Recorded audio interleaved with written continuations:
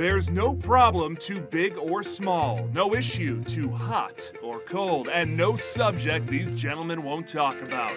Let's head into the lab to see what they're working to figure out today. Let's get into it and get down to it. Welcome to Figure It Out. My name is George Grumbacher. Joining me as always is Centauri Minor. Hello, folks. Helping us move from awareness to action today and this week is Justin Gray, the founder and CEO of LeadMD, a weekly columnist for, I should have written it down, Inc. Magazine. Inc. Magazine, partner in Gray Matter Ventures. He's an investor in early stage startups. Also the CEO of Six Bricks, many different things. So he's an entrepreneur, a marketing expert, a husband and a father, amongst other things. Welcome. Thank you. Thanks for having me. So Centauri, is it niche or niche? Oh, wow. Niche market? I guess both are. I have no idea. I say niche. Yeah, Okay. I don't know. What about forte or fort? Definitely not Ford. Forte. Right. Yes. Okay. I think that those are the correct answers. I always like to start off by trying to Every stump time. Centauri or say something Is that funny. the goal here That is today? always the All right. goal. Yeah. Let's do it. Okay. So in the spirit of that, I saw on your profile that you list yourself as unemployable. So that's the reason you started your own businesses.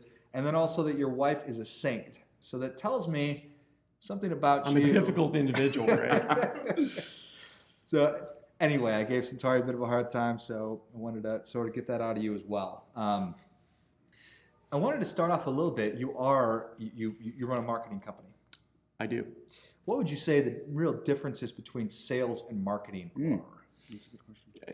I don't believe that there are any. I think there's a lot of difference in perception there, certainly. But modern day marketing is being forced to participate on the sales side of the house. So if you're not generating an outcome, normally that means revenue. And a lot of these different businesses, certainly SaaS, B2B, where we operate, that means revenue.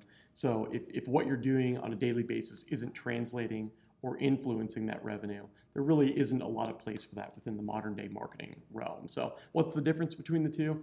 I would say the biggest difference is normally a customer-facing element. Sales is normally speaking with customers day to day. They're interacting with them. They have that one-on-one interaction. On the marketing side, it's still often one-to-many. So I'd say that's the primary difference, but still the two disciplines have to be generating an outcome. So for some level setting for the audience and the folks who are listening, marketing, buzzword, trending, what does that mean when people are... Yeah, I mean, any good marketer is just full of buzzwords, right? Like I'll drop a ton of them during this podcast. But marketing is based on a foundational element that is super important, and that's just right time, right place, right person. That is marketing for me. So are we talking about something that's relevant? Are we engaging the audience? And are they getting what they wanted out of that conversation? So at the crux, that is marketing. There's a lot of BS that obviously surrounds that. And a lot of people make a lot of money being gurus and ninjas and experts and so on there. But at the end of the day, again, are they producing something that's tangible? Got it. So when did you start your first business? Was it a smashing success right away? I started my first business as a kid, I started a lot of different businesses, but I would say out of respect for entrepreneurship, I started my first business in 2009, which was what LeadMD became, but certainly didn't look like it does today in those days. So we were reselling a platform called Marketo, which some of you may be familiar with. They're a marketing automation software provider. I was their 20th customer in 2006. Saw that organization growing exponentially and attached ourselves to it by white labeling it and wrapping services around it. So we started a little company called Mass Impact that was a flaming failure. And out of those ashes kind of arose LeadMD, more of a services agency, less of a software resell. And I think that speaks to how businesses naturally find their own path. There wasn't a lot of value to us reselling the software. They could buy that directly from the vendor, the direct provider. But there was a value in the services that we wrapped around it. So people saw that and they asked us, we can buy this direct from Marketo, but can you help us adopt it? Can you help us set it up? Can you help us optimize it? And so that's what we built the business around. Nice. So, and explain exactly what, perhaps you just did, what your company does today, who engages you. What are they trying to accomplish? Yeah, so we work all day long with marketers, whether that be a CEO who's playing the role of a marketing head at a smaller organization or a CMO at the top of a global 100 organization. We are squarely engaged with the marketer, and we help them strategize, optimize, and deliver every process that you need within a marketing department. Got it. Often enabled by technology. So when you say you use buzzwords, I'm always interested when marketers say things like strategize and optimize. What does that mean? Like, so to lay folks, what does that mean? Yeah, I mean, it comes back to the simple principles. Who are we talking to? What are we saying? And when are we saying it? That everything out of those three pillars arises a marketing strategy, right? Like, how are we going to take this business, this product, this concept to market? That's all strategy. Again, who are we aiming at? What are we saying? What types of content are we producing? What channels are we reaching the customer through? All of that strategy, I'd say there's a lot of firms that are great at developing those strategies, right? Most of those firms are really bad at operationalizing it. So making it work on a day-to-day basis. Where does the rubber meet the road? How do you make it tangible? How do you Yeah, actually exactly. do it? Are we making that happen? So many PowerPoint presentations sit on a shelf and nothing happens. That's the goal of our organization, is to never have that happen. So you talked about your first venture being a failure, but how? Talk to us about like how far into it did you realize that it wasn't gonna get off to what you thought it would be? Yeah, I would say it was pretty quickly. Like first 3 to 6 months, we saw that we weren't getting the traction that we wanted. And we were kind of fighting that notion, like, no, we want to sell the software side of things. We want that to be a part of this business model. And we just had to have a really hard realization and say that that's not what the market is finding value in. So let's pivot slightly. Let's fully embrace the services side of things and keep going down that path and do it in a really intentional manner. Right. So when you start a business, anybody can start a business, Yep. right? It's a matter of $20 for a business card and a filing at the Corporation Commission. right. But how do you make a marketable business? And what's the difference there? Yeah, for me, a marketable business is 100% buyer driven. It focuses on the customer. What is that niche or niche that we're serving? We decided on niche, I think. Niche, okay. What is that niche that we're serving, and how are we going to own that marketplace? That is incredibly important to me. Like, I want to own 100% of that space before we start peeling back layers of the onion and kind of going further into other areas. So, what are their specific needs? How can we tailor our product to those very specific needs, and really let them walk away with a sense of wow, with a sense of wonder. Like, I got something from these guys I can't get anywhere else. That's what makes a business for me. Got it. Okay. So if you're listening to if somebody's listening to this and say, okay, that makes all the sense in the world, how do I figure that out? Do I first try to figure out what I get excited about personally, or do you look at the marketplace and try to identify a problem to fix? Yeah, I haven't seen many businesses succeed with someone saying, this is what I'm excited about. I want to do this. It normally starts with, I see a pain. Either I've experienced that, I've experienced it at scale, like a lot of other people are seeing that same pain. I also run a podcast, so I talk to a lot of entrepreneurs about ideas that stick. I was talking to a young woman yesterday. Her and her friends were trying to buy furniture, right? So this is you can check these guys out online. It's a company called Hutch. They're well funded by Zillow. They've got about $17 million in funding at this point, and they tried to enter the market in several different areas that they thought were going to be successful. And then they finally fell on the idea that, again, the market was telling them where to go. This is the pain that we're all having. We can't visualize furniture in our homes. Very similar in our story. Like, people were beating down our door saying, we're not ready to embrace this technology. Everyone says that we have to. Can you just help us? Mm-hmm. Can you come on and augment our team? And therefore, I find that pain is the much better indicator of what will become a successful business than, hey, I'm excited about it. I love blockchain. I want to go do something on blockchain. Great, there's a lot of that out there, but how can you actually identify an actual pain that people are willing to pay to have solved and tailor your product specifically for that pain? How do you differentiate among those pains? So as Hutch scales, there's going to be many competitors. How do they stay number one, or do you see that being necessary? Yeah, I think staying number one in any business or any niche is hyper centered around evolution. Mm-hmm. So the more that, and this is why do big software organizations like SAP and Oracle get disrupted all the time? It's because they had a business model that worked. And every decision that they make is normally framed by that original concept. Like, we already know what we're doing. We don't need to change. And you see all these little entrants coming in, poking holes in certain areas of those businesses saying, oh, we can do that better.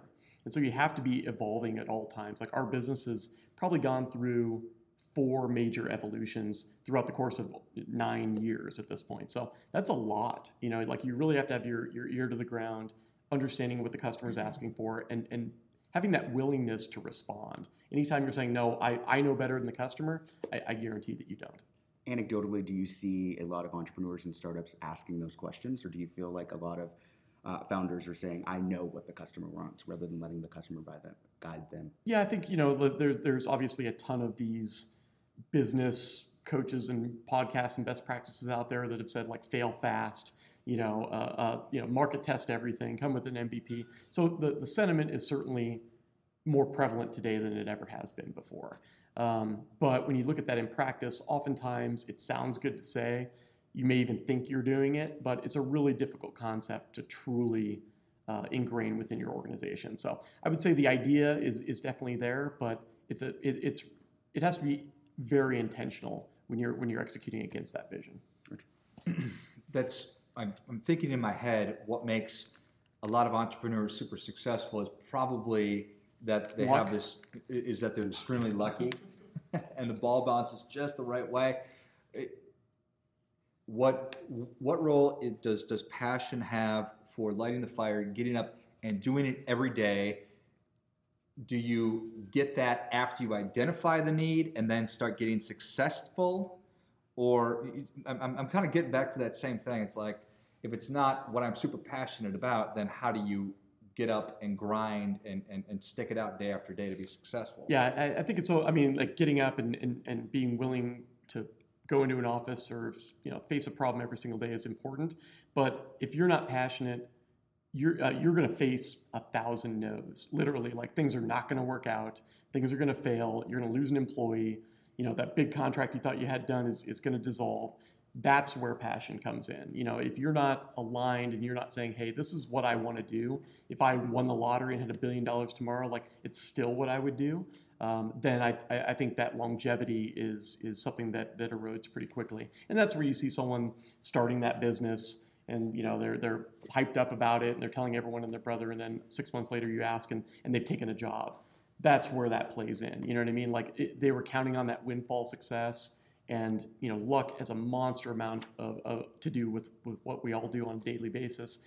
And it's not easy to be lucky all the time. So the only thing that you can be is diligent and persistent, and that will create that path to luck.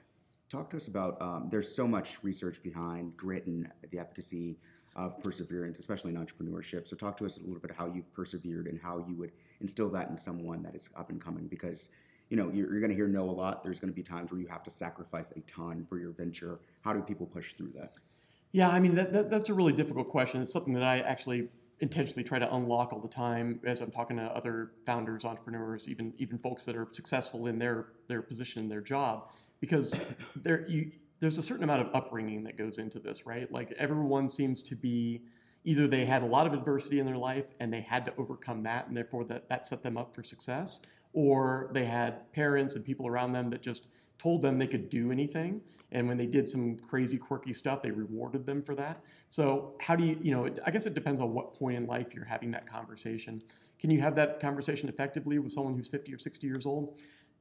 Less so, you know what I mean? So I think it's more about, how do we foster within these young folks that are thinking about starting businesses, how do we enforce and reinforce the fact that they can go out there and do this, and that it's not this, they don't need to be perfect. There's not this, like, when you create a product, like, there's not this, absolute ideal state that you have to have in order to go to market. Like, it is that a bit of that fail fast mentality. It is a bit of just put something out there and see how people react, and don't get discouraged by that no, or that, someone laughing at that idea and so on. Like, through that persistence, you will have a good idea, you will find success, but most people quit before they ever get there. Interesting. Nice. So talking about marketing, what is the current state of marketing? Yeah, I think the current state of marketing is, with a lot of disciplines, where we've gone through so many different iterations, like, we've got to get it right here eventually. And marketing, with the recession in 2008 and even before that, there had been kind of this shift from what used to be traditional marketing and advertising, where you were more of a project manager for vendors, right? Like you worked with a graphic design firm, you worked with a branding firm, you worked with an events firm, and they did all the work. And you kind of sat back and provided some of that guidance. Nowadays, marketers are being asked to do everything. Like if someone doesn't know what goes on within an organization, it gets put in marketing's lap. If someone doesn't know how to do that task, or hey, who's going to perform this campaign? Like that's all marketing. So marketing has become a professional discipline. They actually have to produce things, and we ask them to be data scientists on one side and creative geniuses on the other. And it's a really difficult mix of skill sets there. So throughout all of that, we've introduced all this technology to enforce that evolution, right? But we haven't empowered the marketer to actually understand these principles and become experts at these platforms. We've kind of thrown it at them, and the folks that could swim did, and the folks that sank, that's where you see these folks like transitioning into other disciplines and so on. So I think marketing is in a hyper state of change, even more so than disciplines like sales or certainly your traditional disciplines like accounting and legal and so on. Like marketing needs to find a home. And so I think you're at the point where we have to start educating these folks. We have to start empowering them. We can't just sit back and throw technology at the problem, which is what we've been doing for the last decade. When you think about marketing, talk to us a little bit about what do you feel the perfect pedagogy would be then? So if you're trying to create a perfect marketer, what should they learn? What should they do? Yeah, I mean, I can tell you what we look for within a hire, which, I think the interesting thing about an agency is that we not only have to hire great marketers, we have to hire folks that can do it for 20 orgs at the same time, transition back and forth. They can work on 4 or 5 projects a day. They can be creative. They can be strategic. They can be data-driven. So it's all these kind of disciplines rolled into one. So anytime someone walks into an interview and says, well, at my current job, I kind of wear a lot of hats, that's a green light right there. Like, oh, okay, let's dig into that further. Tell me about those projects. Tell me about, this type of thing goes wrong within an organization. Do people call you? Do they look to you for help? So it's normally that person who kind of is a jack of all trades. They're that Swiss Army knife of an individual. They can write. They can then plug that copy into an email. They can send it out. They can look at the analytics behind it. They can determine what they're going to do next based on those. It's a really rare skill set. And from an education standpoint, that's what we're trying to do under Six Bricks is bring in all those different skill sets and disciplines and just areas of expertise and roll those into a formal education program, which, again, doesn't exist today. Right. I was fascinated when I was looking at Six Bricks this morning, learning a little bit about it, and I fancy myself a critical thinker, and it popped into my head that this is like an online trade school for marketers. Right. I mean, right now, experience drives marketing skill set. Like there is no play. Like you can obviously get a marketing degree, and I think there's value in those foundations. But the first day on your job, you're going to be asked to administer a CRM and segment data and create content and engage that content with the buyer. Where do we learn that? You know what I mean? Like there's no, and even if you did learn that in school, you need to do it dozens and hundreds of times in order to understand what the issues are, things that arise, signals to look for. I mean, so I think a trade is very much what I would liken that to. Like you don't just become a plumber by reading a book, right? Like you have to go out and be an apprentice and then ultimately you earn that mastery. I think marketing is very much in the same area. So you feel like it's experiential? Absolutely. Absolutely. And changing so quickly. Every day. Because once you master the Facebook, how to actually market via Facebook, then Facebook says, you know what?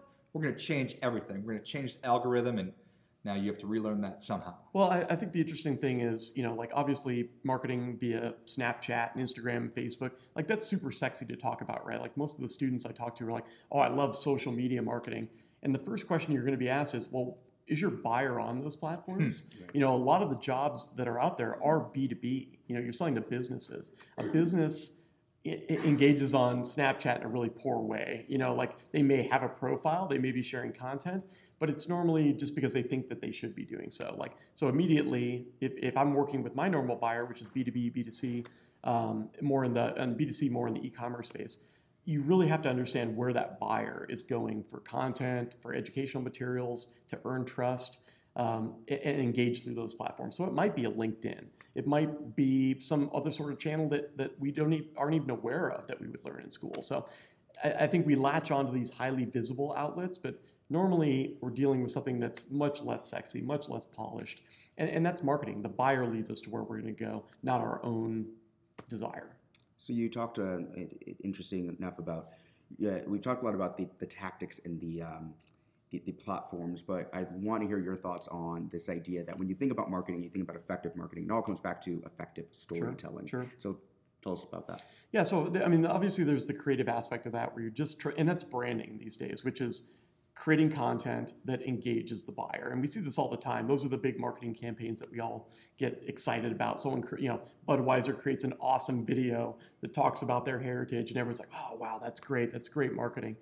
It is, but that is the branding element to it, right? Like Budweiser or anyone in the B2C space has to tie that to an upswing in purchase, right? So tying those two items together takes a lot of tactic. It takes a lot of integration. It takes a lot of knowledge around how data works to truly identify those trends. So, and that's even more so in the B2B space. So anytime that you're dealing with content creation or just, overall branding, you also have to understand that there's an entirely other area of marketing that is dealing with purchase data.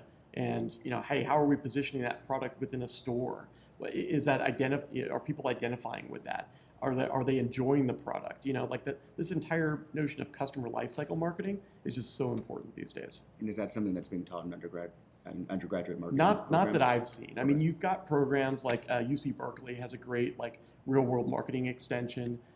You've got folks like Duke that are rolling out programs along this line, but not at scale. Your normal university has a real challenge keeping up with the pace of innovation here. And that's where I think, immediately you've got to get folks that are coming in and teaching from the real world. They're sharing those experiences and they're augmenting what a teacher can honestly keep up with. Got it. In today's world with technology and everything else that's going on, how different is B2B versus B2C? I like to say anything that you see B2C doing, B2B will be doing in 12 months. So, I mean, we're copycats, and hey, great. These things work. AI and data science and predictive algorithms, that's a B2C. These guys do this stuff all day long. They have to. I mean, purchase data and trends happen in a real-time nature, and therefore they have to be dialed into to that customer insight. B2B is trying to take a lot of those same principles and apply them, and I think some they're doing successful, some less successful. The big difference between the two is data. On the B2C side, you've got a wealth of data. You can go to my Twitter and get a sentiment on what I think and believe and feel. On the B2B side, you don't have that same insight. And so that's where B2B is really struggling. A contact form is normally what B2B deals with. So maybe you've got a title, maybe you've got a location or a phone number, but that's about it. So it's really hard to go deep into the psyche of a buyer. I mean, these guys are buyers, they're individuals, they're humans. And so I think combining those two data sets is really the evolution of B2B marketing as we start to understand how who I am as a person drives what I do and what I buy in a business setting as well. I got a phone call recently from a company trying to market their services to me and my business, and it was all about using artificial intelligence through LinkedIn to identify prospective clients and then reach out to them. And it got me thinking that once everybody is using this kind of technology, does it all revert back to the mean? Yeah, I mean, I think that's marketing though, right? Everything is cyclical in marketing. We're looking to get into, and it's moving more quickly than it ever has. So take email marketing, for example. In 2001, email marketing was this brand new arbitrage of I can jump into this and get 50% response rates. People aren't used to getting marketed in this manner. They're used to getting stuff in their mailbox. And so it was this huge wave, right? And it still is, quite frankly, in B2B. But now those cycles are getting shorter and shorter to where you saw Instagram becoming a great channel and people flocked to it, but it only worked for 6 months, until we had to do something different. So I think AI is in that same trend, but data is going to play a big role in determining that success as it relates to B2B. So those cycles are getting shorter. The thing that creates consistency is authenticity. So those authentic brands, your folks I would give Slack as an example. Slack is an organic, authentic brand that IT folks brought into organizations. it's still, and I say this all the time, it's the only platform that we've ever rolled out that has been employee driven and had 100% adoption. And so what can we take away from that? How can we learn from that brand and how they've owned that niche and used it to really expand into the rest of the organization? That's where marketing needs to go.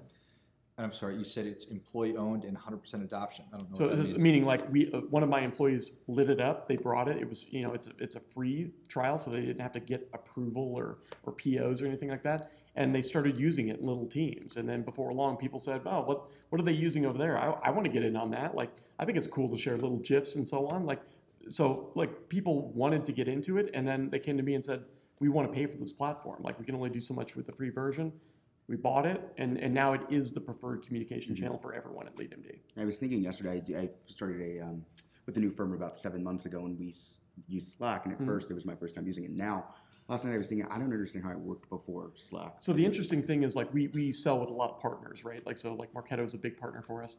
The most effective thing that we've done in the last 5 years with those partners is start up Slack channels with them. Right. And they can reach out, not an email, not a phone call, but hey, I've got a question. I'm selling to this buyer. Can you help us? Can you enable our sales process? And that's been a game changer for us. So just little things like that that you would never, that wouldn't be my partner marketing strategy, right?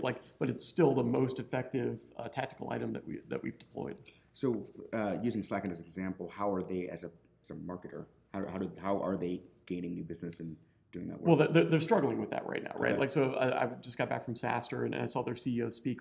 They're struggling with outbound intentionality. They cannot prove that when they spend $1 on marketing that it yields them anything more than their organic reach. And so I think it's difficult to transition some of those organic brands into something that does convert via paid ad or email marketing and things of that nature. And so, quite frankly, I think they just need to follow the path of least resistance there, but amplify that. How do you take it from, I'm just going to refer you over to this, to actually I'm going to monetize that referral. I'm going to give you a little bit of a reward. So maybe you don't just do one, but you do two. Mm-hmm. So again, I think that's marketing and understanding what the buyer, how they behave and what they want, and then promoting more of that behavior. Excellent. I don't want to swim upstream. Nice. So what would your advice be to a college student considering whatever advice you want to give? Get a mentorship, get an internship. You will be surprised at how many entrepreneurs, business leaders, and I guess when we say entrepreneurs, people naturally think startup or smaller organizations. I'm talking about global, Fortune 100 will be open to spending time with you and having a phone call or an email exchange, or at least connecting on social and answering questions that you might have. People will do that. They want to do that. I think it's an incredibly under-leveraged mentorship angle. And then, someone that you do really connect with, ask them to be a formal mentor. They'll be flattered, I guarantee it. And they will help you through some of those decisions. Because what you do coming out of college can either add a lot of runway to your success or accelerate it greatly. I took the long route. If I were to look back on what I would do and do it all over again, I would follow my own advice there. I wouldn't go get 3 or 4 jobs that I absolutely hated and then stumbled upon a startup that wanted to hire me. And then that was that was my, awakening, my spring there, but it took me almost 10 years to do that. And so if you can spend 10 years not wasting your life, as I feel I was miserable in those jobs, get out there and engage with these people, get exposed to more businesses. Maybe you like the B2C side, maybe you like the B2B side, maybe you like the nonprofit world. This will give you the channel to find that out. Excellent. I have one more question, then if anybody has a question. Who would you recommend to use 6Bricks? Anyone that wants to enter the field of marketing. I mean, that is our goal, is to provide that bridge from I want to do this, but it's the classic catch-22, right? Everyone is looking for experience in their hire, but no one can get experience without getting hired. And so if you look at the job ads in marketing, certainly within B2B, it says, must have 4 to 5 years running Marketo or running Oracle Eloqua. How do you get that? You know what I mean?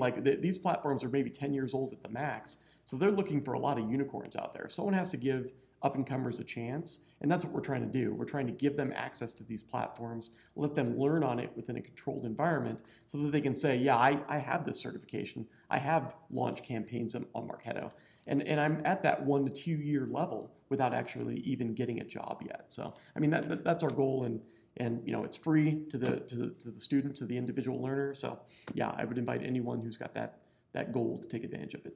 The program is free to individual learners. Correct. Wonderful. Wow. Nice. Yeah, and then beyond that, we're also lighting up kind of a marketing academy starting mid-year this year. We're actually doing 4 to 6 paid individuals that we'll bring into LeadMD. We'll teach them using 6Bricks. We'll then get them introduced to client projects, and then to one graduate, we're actually going to offer a position. So I feel really strongly about creating kind of that real-world accelerator into the marketing space, because marketers are in high demand and the supply is incredibly low. So anything that we can do to bolster that supply, we're 100% in. We're willing to put our money where our mouth's at. I credit you for that for sure. Wonderful. Questions from our audience? So at the beginning of the talk, you were discussing like pivoting and also like not quitting. Mm-hmm. When do you know? When do you know you've gone far enough? Yes, when do you know like the state. When the money, hopefully like 4 months before the money runs out, right? I do think obviously money plays a big part of that decision, right? And that's why I always encourage people to do things on the side, start to get some traction in that business before you quit your day job, right? And I think that's where that perseverance comes through. It's like, getting a gym membership or taking a course in school. Like, it sounds great to say, but sticking with it is really difficult. And so I think you can find out if you're cut out for entrepreneurship, if you can go to school or you can go to a job for 8 hours a day and still find time for your passion. And so that will provide you a little bit of runway and hopefully take away some of the pain, where if you have quit that job and you had 6 months of money saved up and you're at month 5 and you're saying, wow, this isn't really working out, that's a painful place to be in. So I would definitely recommend doing some market testing around the idea before you actually have to go all in. If you are all in, the general rule of thumb is like, if you got 6 months of cash left in the bank account, you need to make a decision at that point. Like, you've got to get some sort of critical indicator that says, we're going to make this work, or we're going to have to pivot into something else. So ideally, I'd love to have 6 months left of runway to try to make something work. Excellent. Thank you. What advice would you say to an upcoming entrepreneur, or even younger? What are the things that you shouldn't do in marketing that you see? Well, the number one thing you shouldn't do in marketing is stuff that sounds cool. Like chasing trends, chasing buzzwords, and quite frankly, we see this all the time. Most of the clients that come to us with their hair's on fire, they got their hand raised, they want to do something because they feel that they should be. Not because they've actually, and this is the classic, like, when's the best time to buy technology? When you've actually broken your manual process. Most of these folks haven't even done the manual process yet, but they know that they need that shiny new toy, that marketing automation platform, or account-based marketing is huge in B2B right now. People are buying account-based tools and technology as the first step. Like, yeah, that makes a lot of sense for my business. I'd love to support your business in rolling out these tools, and I'd make a lot of money doing it. But you're going to churn out in 6 to 12 months because you didn't see that need first. So always make sure that you're experiencing the pain before you're solving for it. So do things manually for as long as you can. Don't do things just because they're trendy. Everything needs to be market driven. So if you're going to create one piece of content and put it out there, make that your beta test. Launch a blog, launch a video, a piece of content, see how people react to it before you plan to do a ton more of that type of content or go towards that buyer all in. You know what I mean? Like, it's the same thing that we would do in software. Apply those principles to marketing. Like, it's MVP, it's market testing, it's making sure there's an actual demand before we go too far down a path that we can't reverse. Justin, I'd love to talk to you a little bit more. 1 second, sir. Sorry. Oh, sir, didn't see. Go. How do you find the efficiencies or inefficiencies in companies with the addition of things like Slack, Basecamp, 3 different email accounts, LinkedIn, yada, yada, yada? Sure. Because here in the education world, we are finding an overwhelming volume of information coming towards us, and time-wise not being efficient enough to respond because we have to check all these different channels. Totally. Yeah, so I think there's some roles that the organization has there, and there's some roles that the individual has. So as an organization, I don't think you should have more than 2 communication channels that the company requires you to use, right? And so email, unfortunately, is always going to be one of those channels. Our other channel is Slack. We really try to keep communications out of other platforms, which we have Box, we have a solution called Clarizen, we have LinkedIn, obviously. Like, we try to keep core communications out of those platforms, and we try to define the types of communications that go in each one. Slack is for conversation, email is for tasks. So I think as an organization, we try to arm our employees with kind of some of those guidelines. As an employee, you have to chunk your day. It's certainly like in our world where customers do not care about what you're doing at that point. They just want an answer to a problem. They want that deadline to be met. You have to dedicate time where you're not going to be on email and where you're not going to immediately be responding to. Essentially, you're letting other people dictate your schedule, right? And so you have to be able to shut that down and work for, I've got my COO loves 50 minutes. He does things for 50 minutes, he checks communications for 10, and he's back into the next cycle. And so I think as the individual, I use the analogy all the time.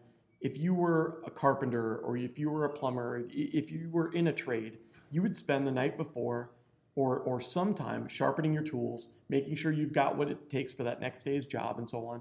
Business is no different, but we treat it like we can just crack a laptop and jump into whatever we're doing, and we can't do that. So I think on the individual level, you have to take a really intentional approach to how you're going to structure your day and how you're going to use tools to benefit you and not hinder you within that process. But it's absolutely difficult. You know what I mean? I turn off all the red bubbles on my alerts. Like, my phone has none of those. So, that's my own hack to make sure that I don't get distracted in all these little areas. It's also about what works for you. So I would recommend a system called Getting Things Done, or GTD. There's plenty of books around that, and it's a whole methodology. It works for me. Other people like Inbox Zero. There's a ton of different productivity frameworks out there. My point is, have one. That's excellent advice. Do you, piggybacking off her question, are you one of those folks that checks their email only twice a day at the bookends? No. I couldn't. I think you have to implement a layer of reality in there, right? Like, that sounds great for me. Like, some people, they yeah. And the email autoresponder always kills me. Like, I check my email between these 2 times. Like, okay, that doesn't help your buyer out whatsoever. Right. You know what I mean? So yeah, I try to have those structures. Like, if you can book a meeting with me online, I use this little tool called Calendly, but I only allow it to be booked within certain proximity to other meetings. And I use that proximity between meetings to check email, to check, Slack and so on. So it is intentional, but you always have to have that, like, hey, if you really need me, like, text me. Like, I will get a text at any time, and that will be my catalyst to say, oh, I do have to go check that. So Kristen, who's on my PR team, sitting in the audience, like, she has to text me from time to time because she's not getting a response. Like, you kind of have to have that bat phone element. But no, I probably check email probably 8-9 times a day, but within a chunk. You know what I mean? I'm not going in and reading one email. I get over 500 emails a day. So it is a volume. And most of that stuff is like FYI, or, hey, I need your approval on something. So it's pretty quick to get through that. But still, if I didn't take a concerted approach to it, I'd be doing email all day long. Yeah. Can you talk to us about writing for Inc. magazine? So I read through a couple of your articles that were great, but how has that helped you grow as a marketer, or helped you push out your brand, or what have you seen as the benefits of doing that? Yeah, I'm super passionate about growing businesses and more specifically growing marketing as a discipline within Arizona, right? I think traditionally Arizona has lost a lot of its talent to neighboring states, to tech centers. People don't go to school here because they don't see the job market here around the disciplines that they want to enter. And so I'm passionate about changing that. So I think Inc. gives me a bit of a platform, number one, to prove that there are successful businesses in Arizona, and there are many. You're certainly, a part of an awesome group here. I think it also allows me to kind of distill ideas that I want to implement within our organization, or report back on the status of changes that we've made. So we do a lot around talent management and team engagement and hiring and employee optimization and so on. the further up within an organization that you get, you'll find two things. Your primary job becomes sales, and you spend most of your time on human management, human capital management. And so I want to do those two things really well. And so the Inc. column kind of allows me to understand, what are we working on really this quarter? How am I going to put it? Like, I love putting things out in the world because then I have to do them, right? So I'll say, oh, we're launching this new, talent management or goal setting platform. And by platform, I just mean like we're doing it under a consorted framework. And now I have to do it because I can check back in 6 months and say, oh, this is what it yielded for us. So I like it both from a personal brand building and from kind of an Arizona awareness perspective, but also from, it makes me get things done that I'd like to be working on. That's great. Thank you. Excellent. Any other questions? Perfect. Well, Justin, we definitely appreciate your time and your insights. Appreciate you guys having me. Where can people find you? Yeah, so you can get me at graymatter.vc. That's my personal site. You can check out portfolio companies and just what I've got going on there. The Inc. article certainly publishes to that outlet as well. If you want to check out our podcast, it's at Driven & Co. You can find that at leadmd.com/marketplace, along with all the other content that we produce. So yeah, those two channels are always best. And if you want to hit me up on Twitter, I'm active there as well, at jgraymatter. So at jgraymatter on Twitter. Excellent. Well, thank you, sir. Thanks, guys. Thanks as always for listening. Thanks for attending. If you like what you heard, please subscribe to the show. Leave us a review. Share it with somebody else who also appreciates good ideas. And as always, keep questioning because the struggle is real. Struggle Thank you, is sir. real. Good job, man. Thanks, guys. Appreciate it.